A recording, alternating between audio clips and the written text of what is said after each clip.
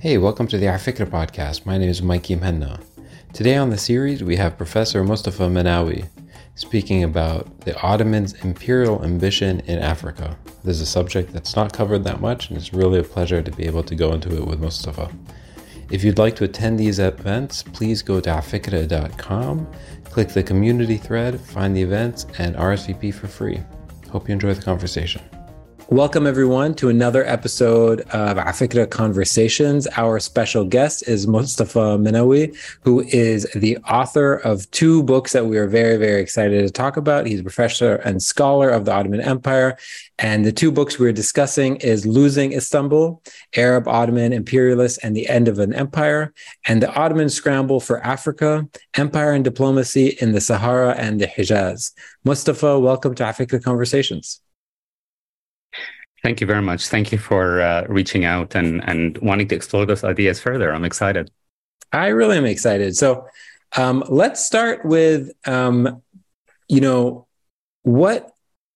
start with a little sort of guide on what shaped your perspective and what shaped your curiosity in the region. Growing up, were you curious about the Ottoman Empire? And if so, why?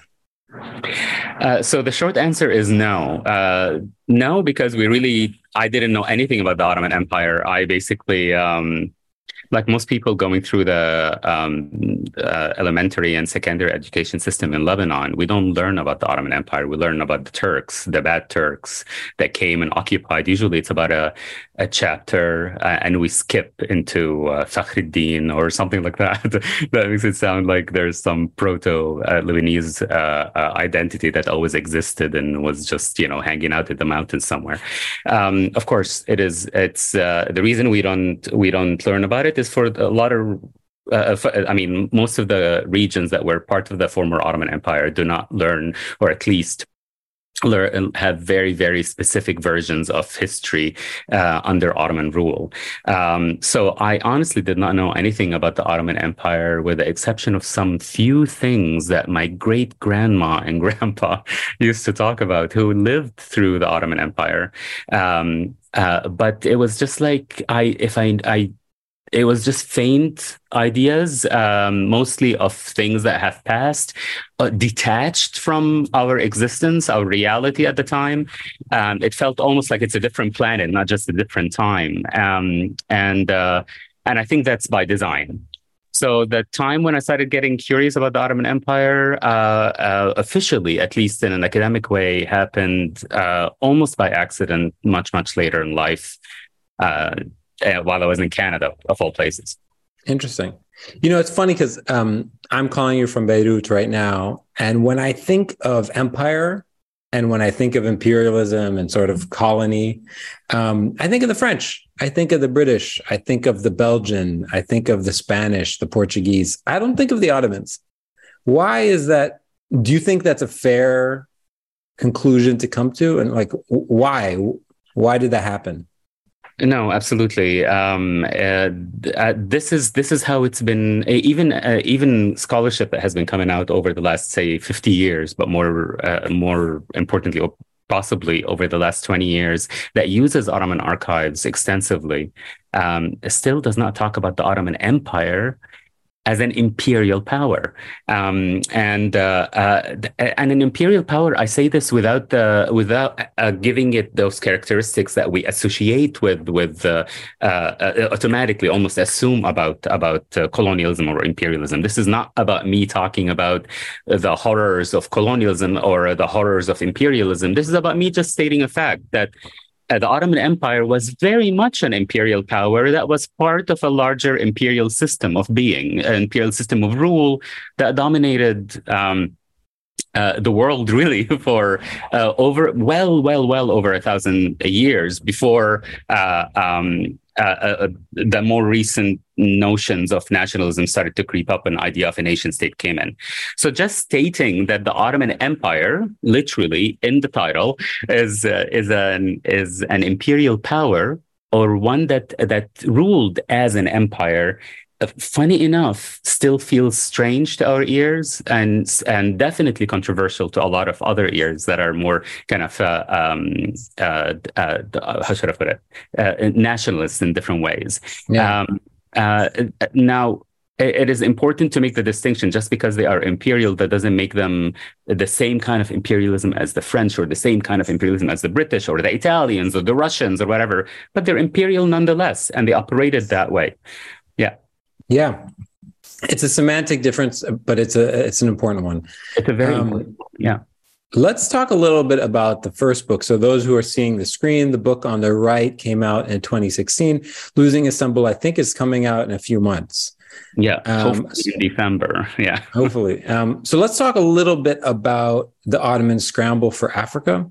And before we get into this idea, you had me at the title, I have to say. But tell me why the word scramble is so intentional here.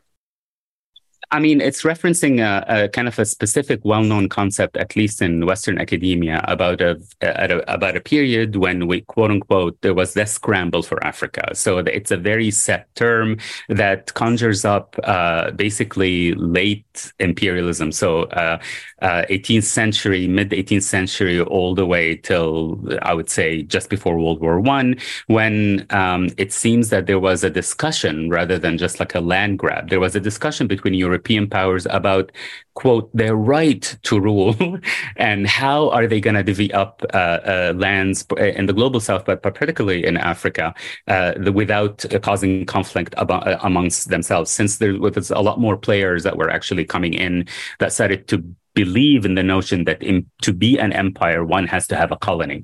And what I'm saying in this book is that the Ottomans did step in and in a way stepped up to this new form of understanding world power, and basically if you're an empire, a global empire that chooses to remain competitive as a global empire, it will have to participate in this new global system in which you're either you're either a colonizer or coloniable. I don't know how to put it like it. You could be you're either ruled or could be ruled. Your sovereignty is either questioned, or you make sure your sovereignty is not questioned by questioning others' sovereignty.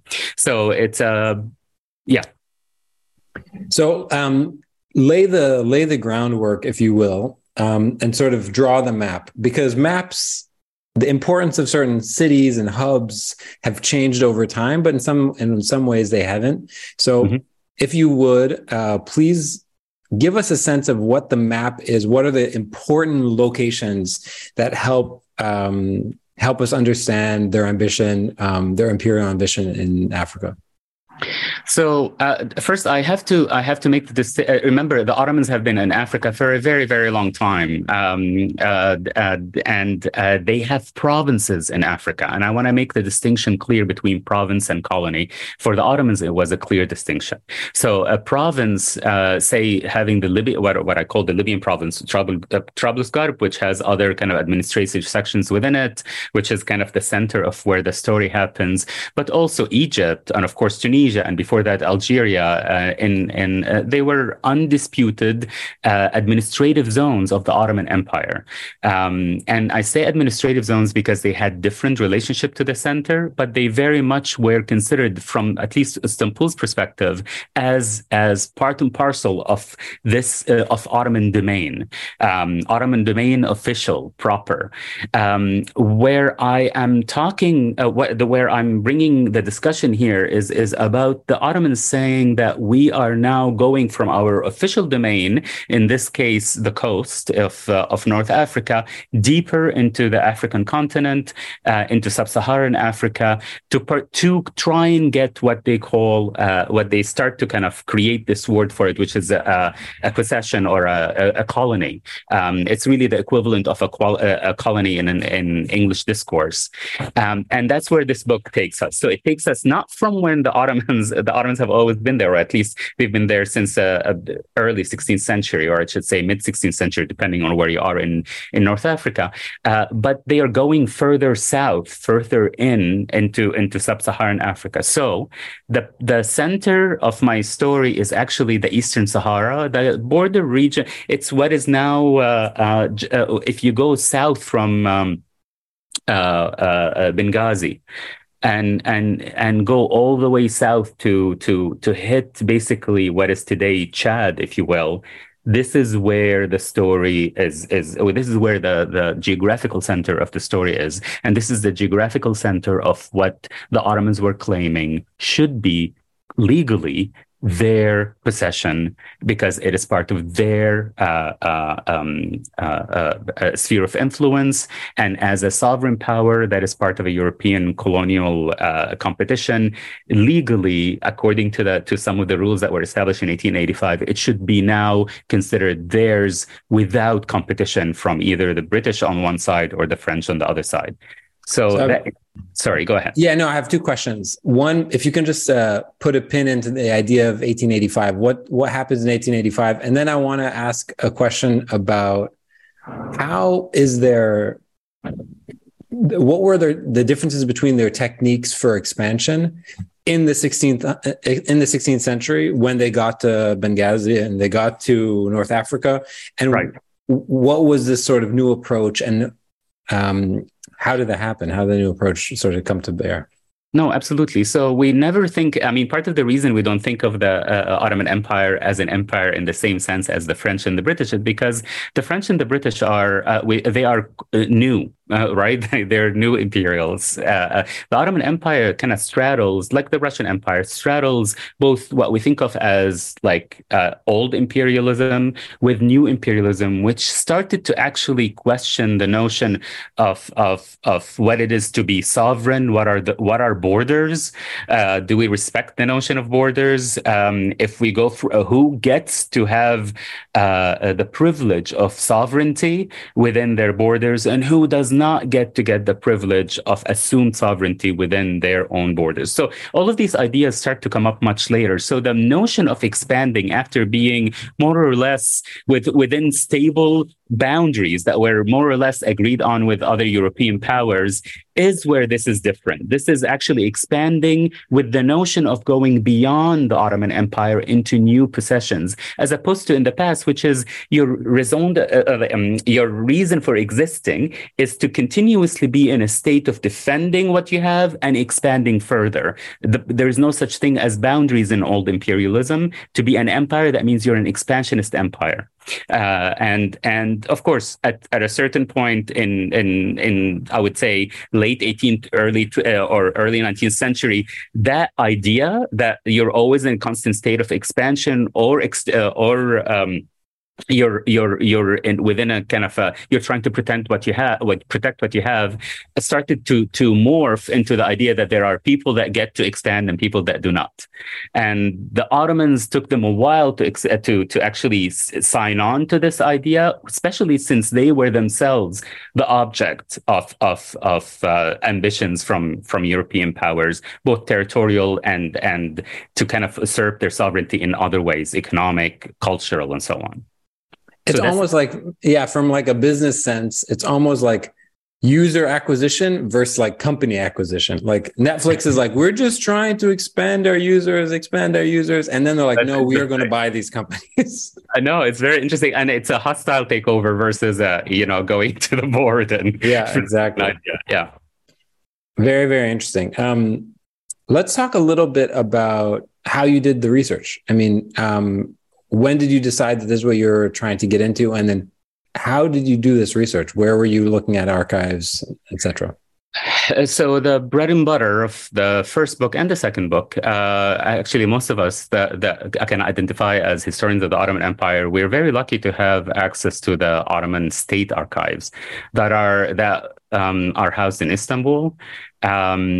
And are relatively very accessible, and depending on who you ask, are becoming more organized, so easier to search.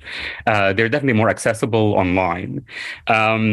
So it's like this obsessive richness of collection of information that the Ottomans kept.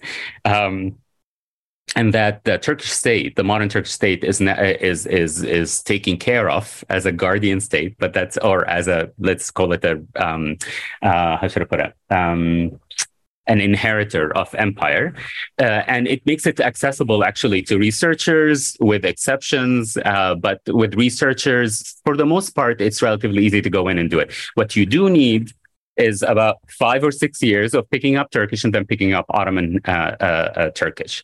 And that is where the rarity, or Ottoman Turkish is dead, is very dead. So learning a dead language is very, very difficult. And it requires, nobody's going to be like, oh, I'm just going to hang out at home and figure out how to read Turkish, even though some people do that. And please don't do that, because you have to, because Ottoman Turkish looks Arabic, but it's not Arabic. Please don't pretend it's Arabic.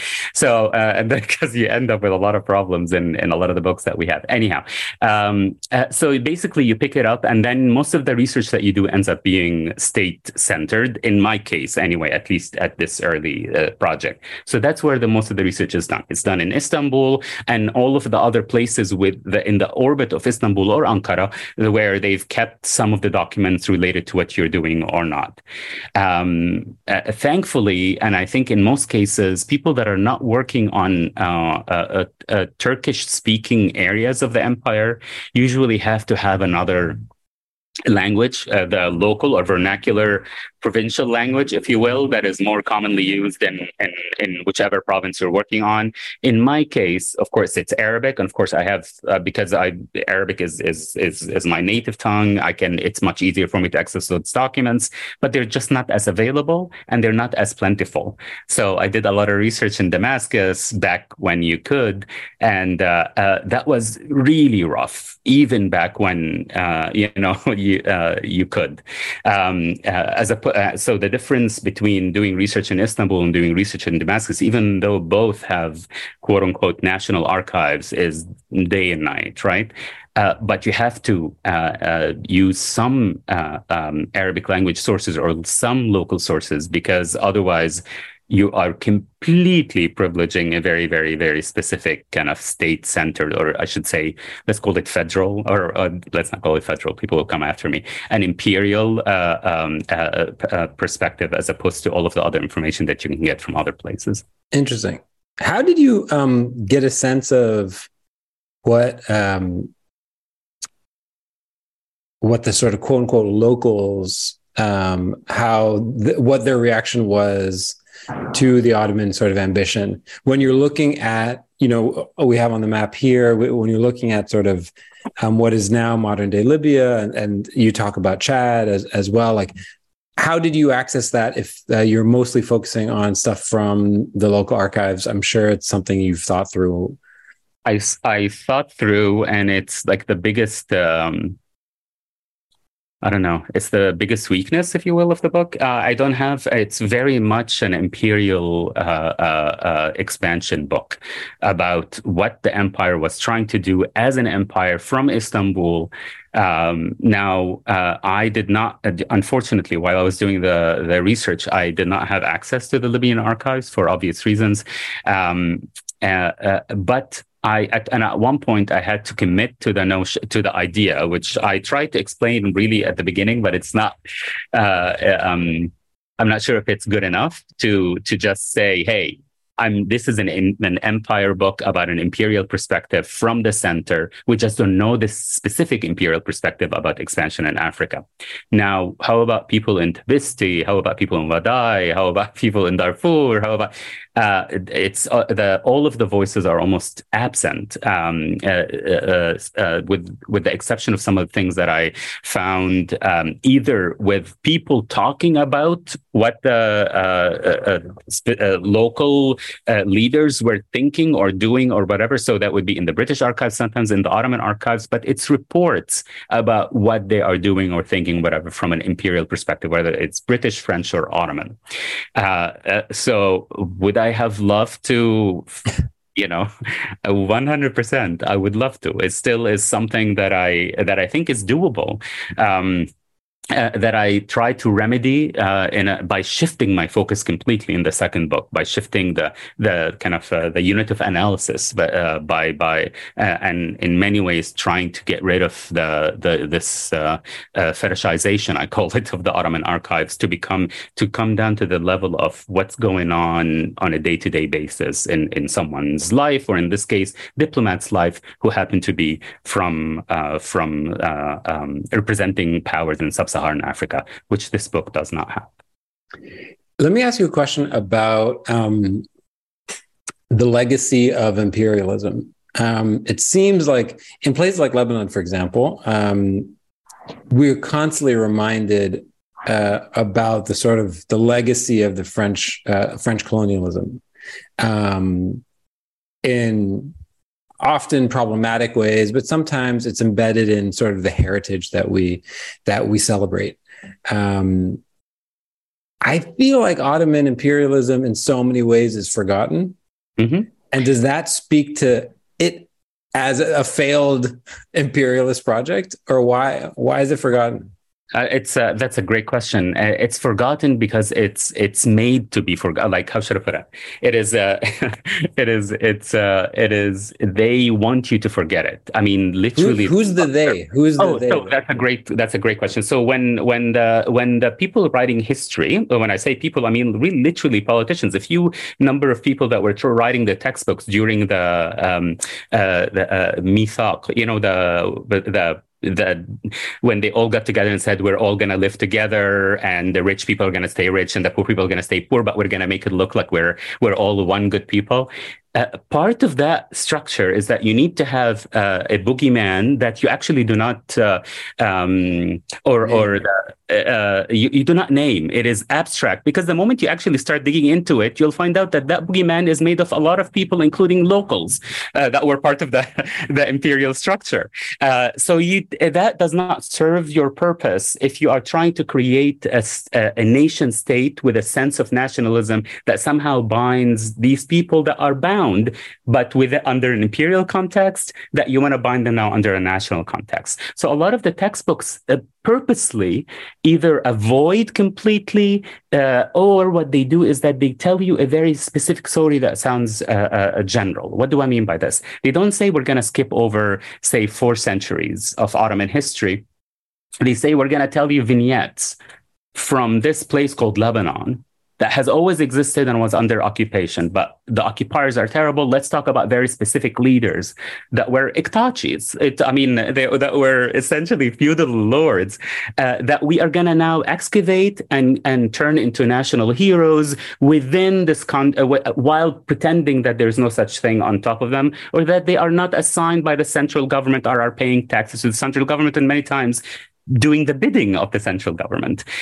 So that distorts history completely. And I understand it. In some cases, it's necessary, particularly in fragile new nation states that are trying to, including the United States, where we're trying to pretend certain things did not happen, certain things happened, and somehow we are a people because of these specific things, including these moments in time. Having Ottoman rule as part, not on top of Lebanon, but part of Lebanon, actually takes away from that mission. So that project is understandable, but where it becomes a lot less understandable is after so many years, we're still talking in those specific things. Their textbooks have barely changed, and the discourse is still the same, which means we did not take ownership of our history, if we're talking about Lebanon, or of our history, if we're talking about Syria, our history, if we're talking about Palestine. We did not take the full thing, including our participation in an imperial construct that was not top down, but no, it was very much top down. What I mean by that is that it wasn't just exclusively done through one quote unquote ethnic group, which in this case we refer to as the Turk, right? It was a collaboration. The collaboration sounds very kumbaya, my lord. That's not. It's very much the people on top were as mixed as the people at the bottom. And if we pretend otherwise, we're assigning false history to our own people and detaching ourselves from things that we actually can relate to, and more importantly, things that we can take ownership of. In our very, very recent history, literally, I remember my great-grandma, my grandpa. You understand what I mean? Like I had conversations with them. These are people that have lived through the transition, and we pretend that they don't exist, or we pretend that they were on a different planet.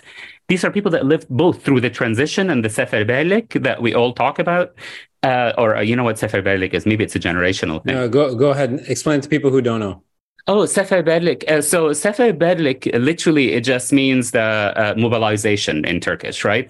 But in within the Levant, particularly in Lebanon and Palestine, particularly Lebanon, Seferberlik has a very specific, like they do it with a capital S, and it is about a very, very specific moment in which forced mobilization took place during World War I, and the Arabs or Arabic-speaking people of the Ottoman Empire, or from Arab majority provinces such as Beirut and the province of Damascus and the province of Aleppo and of course Mount Lebanon, were horribly treated.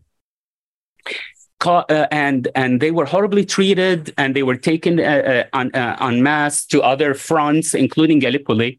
Particularly Gallipoli, actually. Gallipoli, most of the people that died ended up being actually from Arab provinces, because that was the policy. The policy is that you take people from, say, Anatolia, and you put them in Yemen, and you take people from there, because you don't want them to run away from the front. The thing is that those years, those horrific years, where not just this was happening, but also a lot of there was a European-led embargo, of course, that caused a lot of starvation. We had the famine in Mount Lebanon, which my grandma survived, and people would talk about in the 70s and 80s.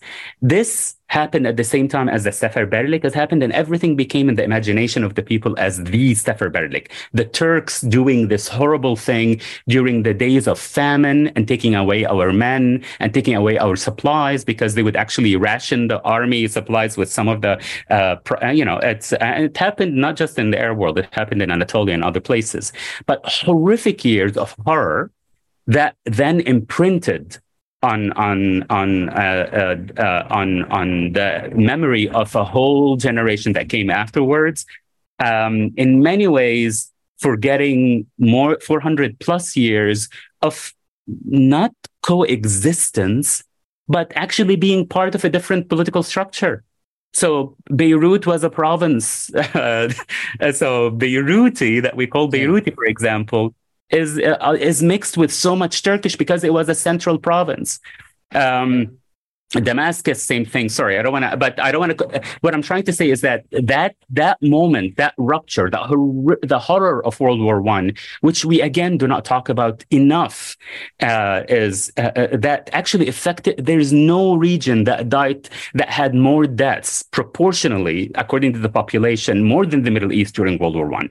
Nowhere else, not even Europe, and we really rarely talk about it because we'd rather forget about this and move on to suddenly we've found our independence and now we're a new nation state.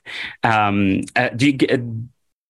Yeah. So does that's very, thank you, Mustafa. That's very helpful to think through. Is that the same true across Alexandria, Cairo, Benghazi, like across in very different ways? So tell me why.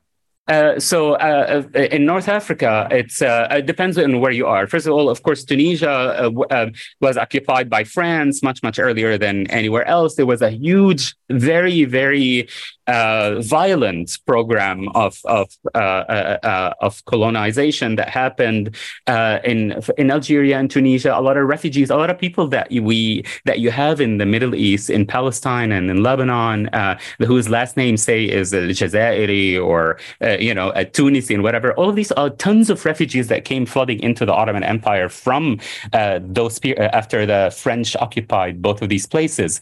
But their connection to the state, connection to Istanbul, was much, much more tenuous than the connection of places, say, like Beirut or Damascus or Aleppo. Aleppo, Damascus, I'm using those cities because those are administrative provincial cities, major provincial cities that were in many ways closer to Istanbul than, say, Ankara. and back during the Ottoman period. Ankara was a village, like in the middle, you know. So, but Damascus, Beirut as a provincial, when it became a provincial center, Aleppo when it became a provincial center, Jerusalem naturally, including Jaffa as its port. All of these places were a lot more tied to Istanbul and its reforms and top down than say places like Benghazi, which went through the Tanzimat. That's a whole other thing, but dropped off the map much earlier. And of course Egypt. Egypt remains officially a province of the Ottoman Empire all the way till World War I, but it in many ways is granted almost full autonomy, or at least internal autonomy. Is it Muhammad Ali? Is that why? Yeah. So after Muhammad Ali or Mehmet Ali, it's you believe it or not, how you say it is controversial. After Mehmet Ali,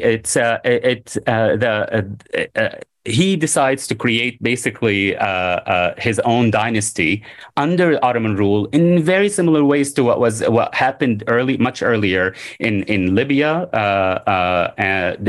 who had the Karamandas dynasty, which is a family that comes actually from Anatolia. Similar thing with Tunisia and so on. But Egypt became a special case because of the kind of global situation or a geopolitical situation that Egypt was embroiled in, including first French occupation and later British interest. And Abdul Mehmet Ali took the opportunity to actually create an autonomous state. He was a pasha. Basically, according to, he needs to get the pasha look renewed from the Ottoman Empire. He needs to pay taxes to the Ottoman Empire, but he was creating an autonomous region that had its own orbit of power, and theoretically, though, should not be negotiating with foreign powers, because just like any autonomous region that is given its own autonomy, you're autonomous, but you're not allowed to negotiate with you're autonomous internally, but you're not allowed to negotiate with other powers. But what's happening in Egypt parallels in many ways what's happening in Istanbul and in other big cities or other big governments that were provincial governments that were trying to actually kind of exert reforms in the 19th century and early 20th century. But their relationship to Istanbul is very, very different than, again, Beirut, Aleppo, Damascus, and of course, Izmir and so on, which we assume that their relationship is closer to it just because of our kind of... the proximity. Exactly. Okay, let's keep on going because I want to talk a little bit about losing Istanbul. Sure. What is the sort of the thesis or the reason this book exists? That's a great question. This is the first time I'm talking about this book, funny enough, publicly. I've chewed the ear of a lot of people who are friends of mine that while I was writing it. So it is a book. It's a book that I thought would never actually come about because I have been obsessed with a few members of the Azimzadeh family for a very long time. People that have read the first book would know that the main dude whose picture you showed is Sadiq Azimzadeh. But in this book, I don't really go into who he is. I go into what he did. In my more recent book, Losing Istanbul, I go into the family in depth over a period of 40 years and how that family that became very much an Istanbulu family, like hardcore, part of the imperial center, very invested in the survival of the empire, very invested in the expansion of the empire, over a period of 40 years starts to find itself on the margins of society, or the margins of imperial society in Istanbul, because of this thing that was emerging at that time, which is what I call ethno-racial differentiation. So this idea that an ethne exists, that if you're a Turk, you're different than Arab, and not only are you different, there's stratification. Religion is no longer the only defining way that the Ottoman Empire, or at least unofficially, viewed its subjects. And how does that impact this family? that ends up imploding as the empire itself imploded. So it's a very, very personal engagement with a family that loses its core, loses Istanbul, but in many ways it's also kind of a way of reminding those that are in particularly in the Arab speaking world, or in the Arab, the Arab world, such a problematic term, I hate using it, but in let's call it the Arabic speaking majority places in that, because we could talk about this. That's a whole other podcast. Their disconnect, their life imploded before it got reconstituted into neat little, I wouldn't call it neat, very, very messy units called Lebanese and Syrian and Palestinian and so on. And here I'm tracing it from the center through this family that is originally from Damascus, that is very much part of it's as Ottoman as it gets. Including good, bad, and ugly is what I call it. I go into the very ugly stuff of what it is to be an imperial lord, right?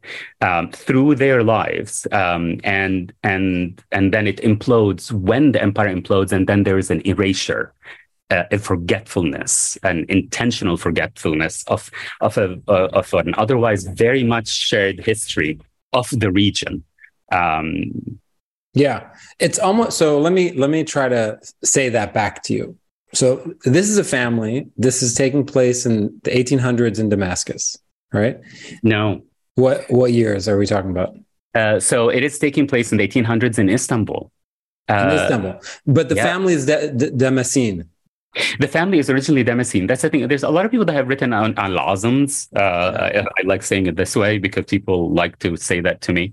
It's al-Azam, you mean? Yes, of course it's al-Azam. But guess what? The family that was part of the Imperial Center did not refer to itself as al-Azam. They referred to themselves with this kind of Osmanlı, like... there are, of course, there's a code switching that I talk about. When you're in Istanbul, you're Azamzadeh, right? You're part of this. Mustafa, what does that mean? Azam, it literally means al-Azams. Like the people, Zadeh is a very common adjective that you find in Persian last names still today. But now in Turkey, after the name law in Turkey, a lot of the names that were deemed to not be Turkish when the purification of the language happened.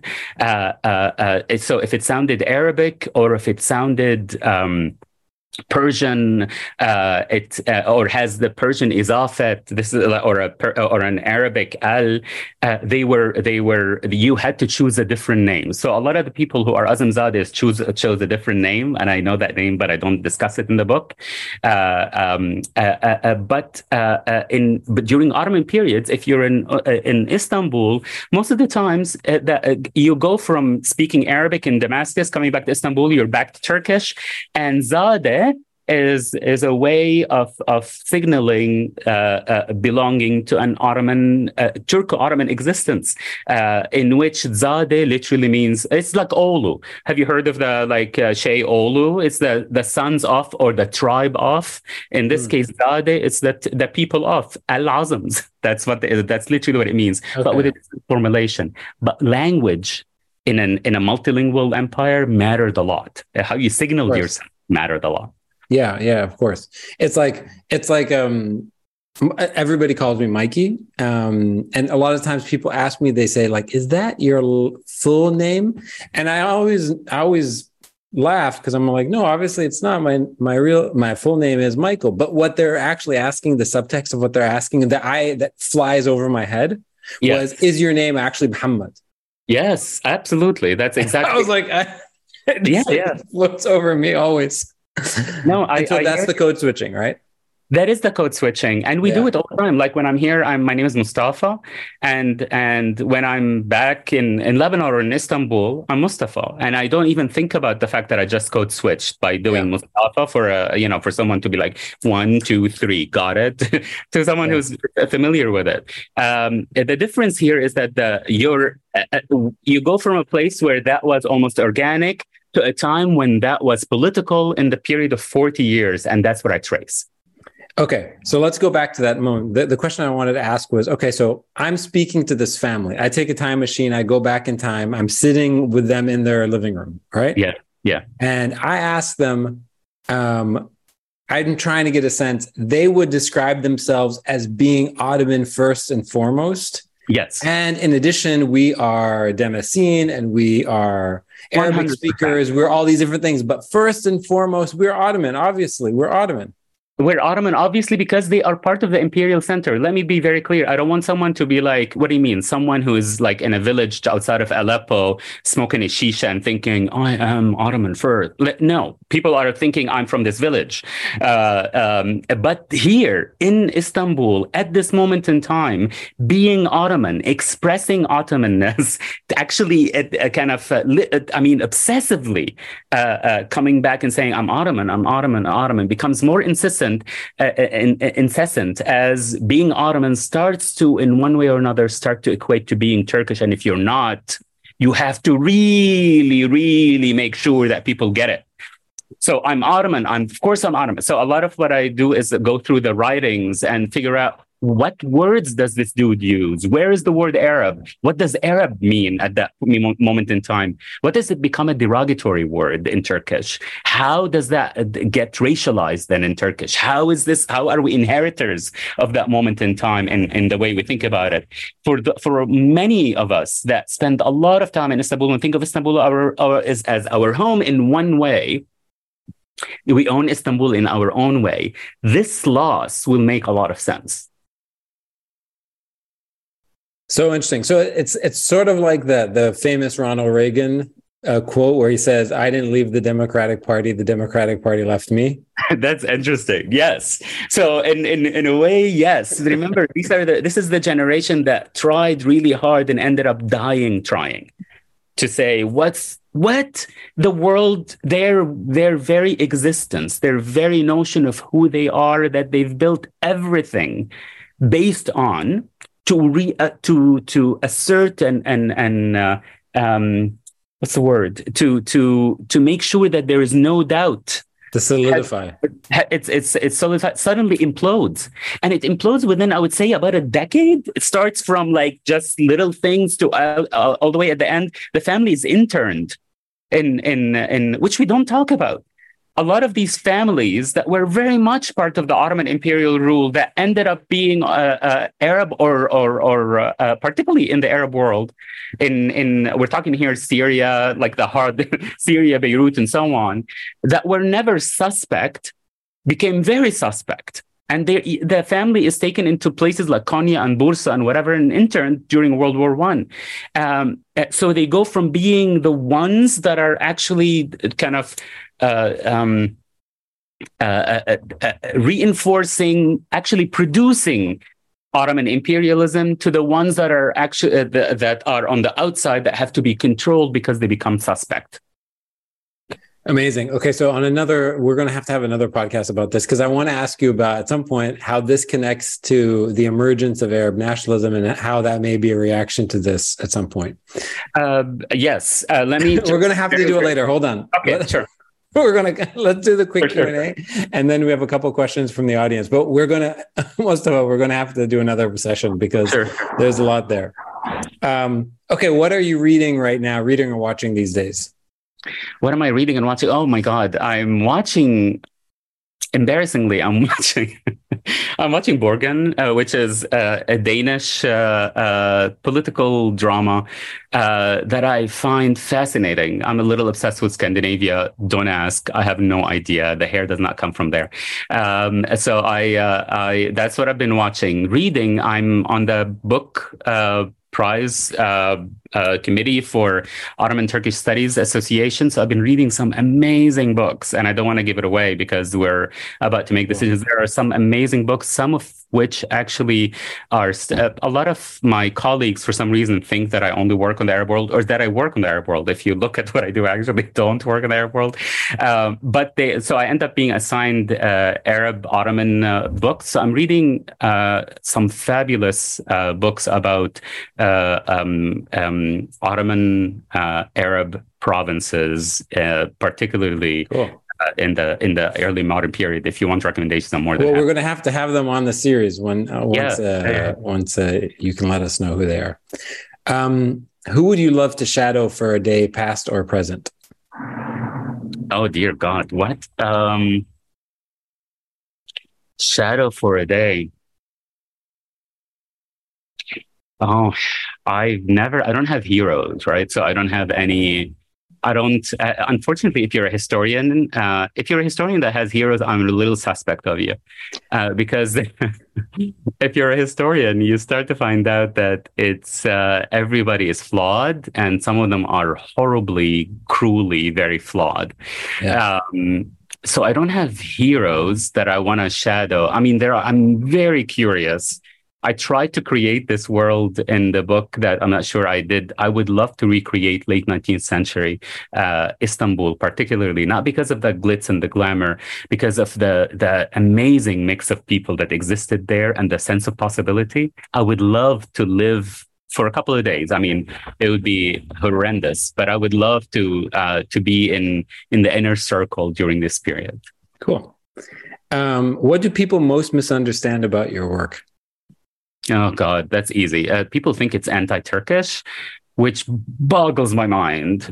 Some people think it's like I'm trying to take away from the glory of the Ottoman Empire by talking about Ottoman imperialism.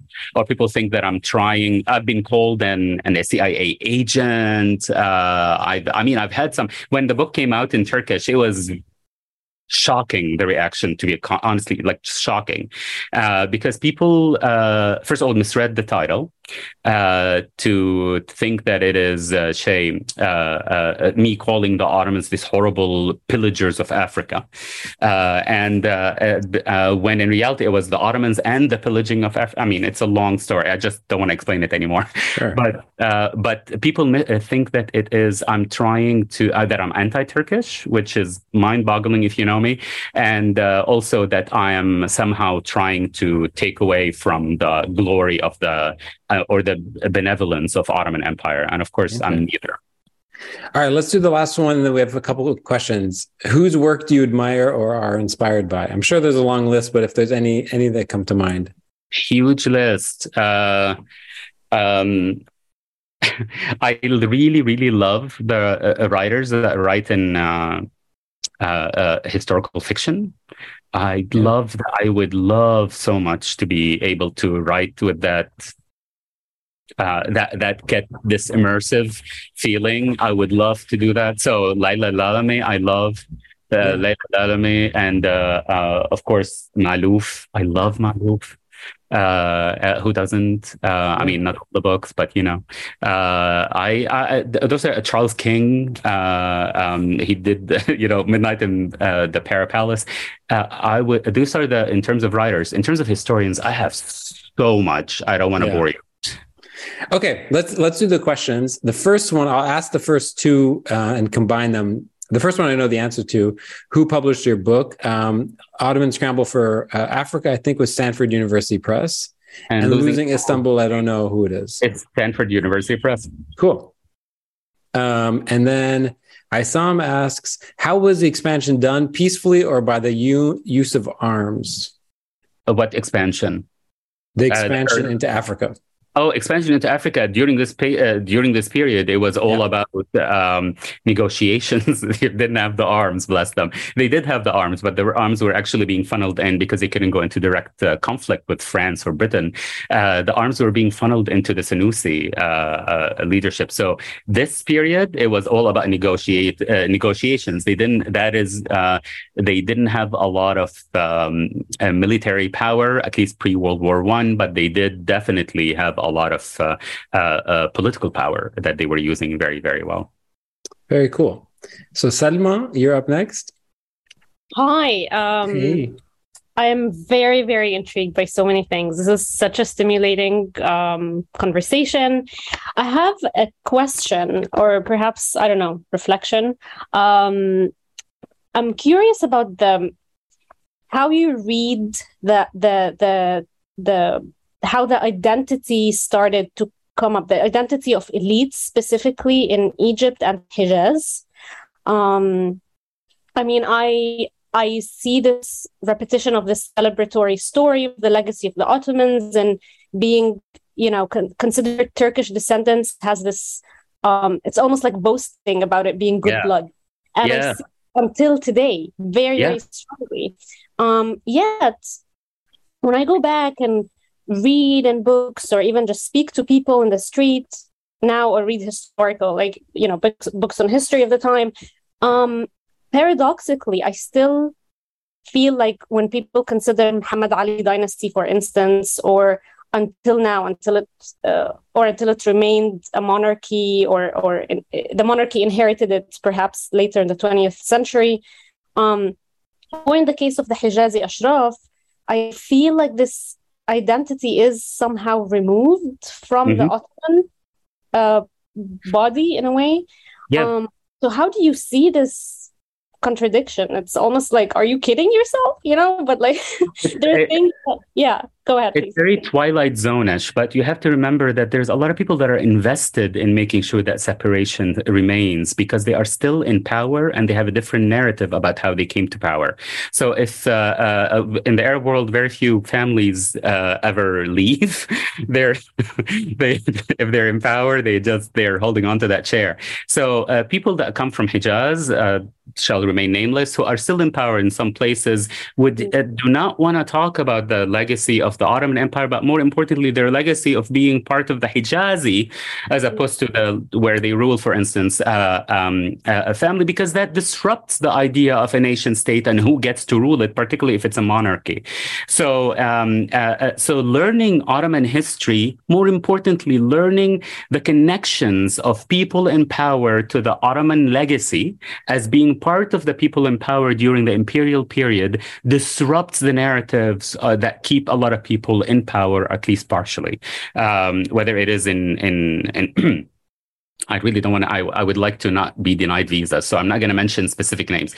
In many, many countries in the Arab world, let's just put it that way, many, including Lebanon, where a lot of these families that are still holding on to their chairs and starving the population were doing the same thing under Ottoman period as feudal lords. But of course, putting them in that context as being these people that have been there for well over 100 years, sometimes 200 years in power as feudal lords, continue to be feudal lords in action, would not only harm their legitimacy, it would harm the very idea of a country that was built on the notion of a leader as being divinely or somehow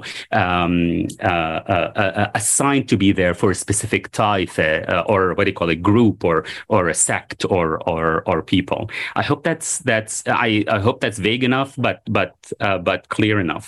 Yeah, thank you. I think also the idea of maybe perhaps how this identity was maybe got shaped or influenced as a result of the idea of removal that happened to them later, the removal from power, forced removal, whether in the case of the 1952 revolution, or in the Ashraf with the British whatever that was going on. Very interesting. Thank you so much. My pleasure, Salma.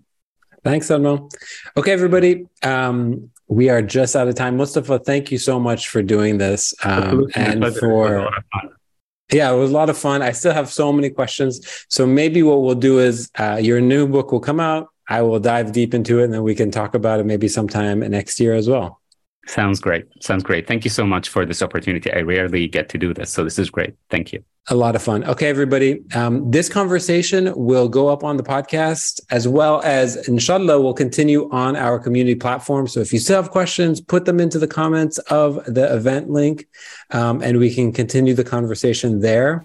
We have 2 more events this week. We are speaking to DJ Habib Beats, who I love, who has one of the best social media accounts exploring music from the region.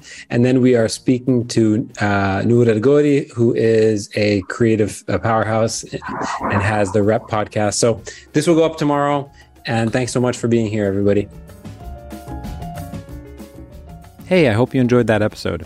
If you'd like to learn more about what we do, go to hafikra.com, where you can learn about our Zoom events, our live events in 30 different chapters around the world, our social media presence, and our podcast and YouTube stuff. You should know that everything we do is all towards a mission of converting passive interest in the histories and cultures of the Arab world into an active intellectual curiosity. By listening to this, you're a part of that movement, so thank you for being here. If you'd like to support our work, go to afikra.com/support and join the hundreds of people around the world who make this work possible. Thanks.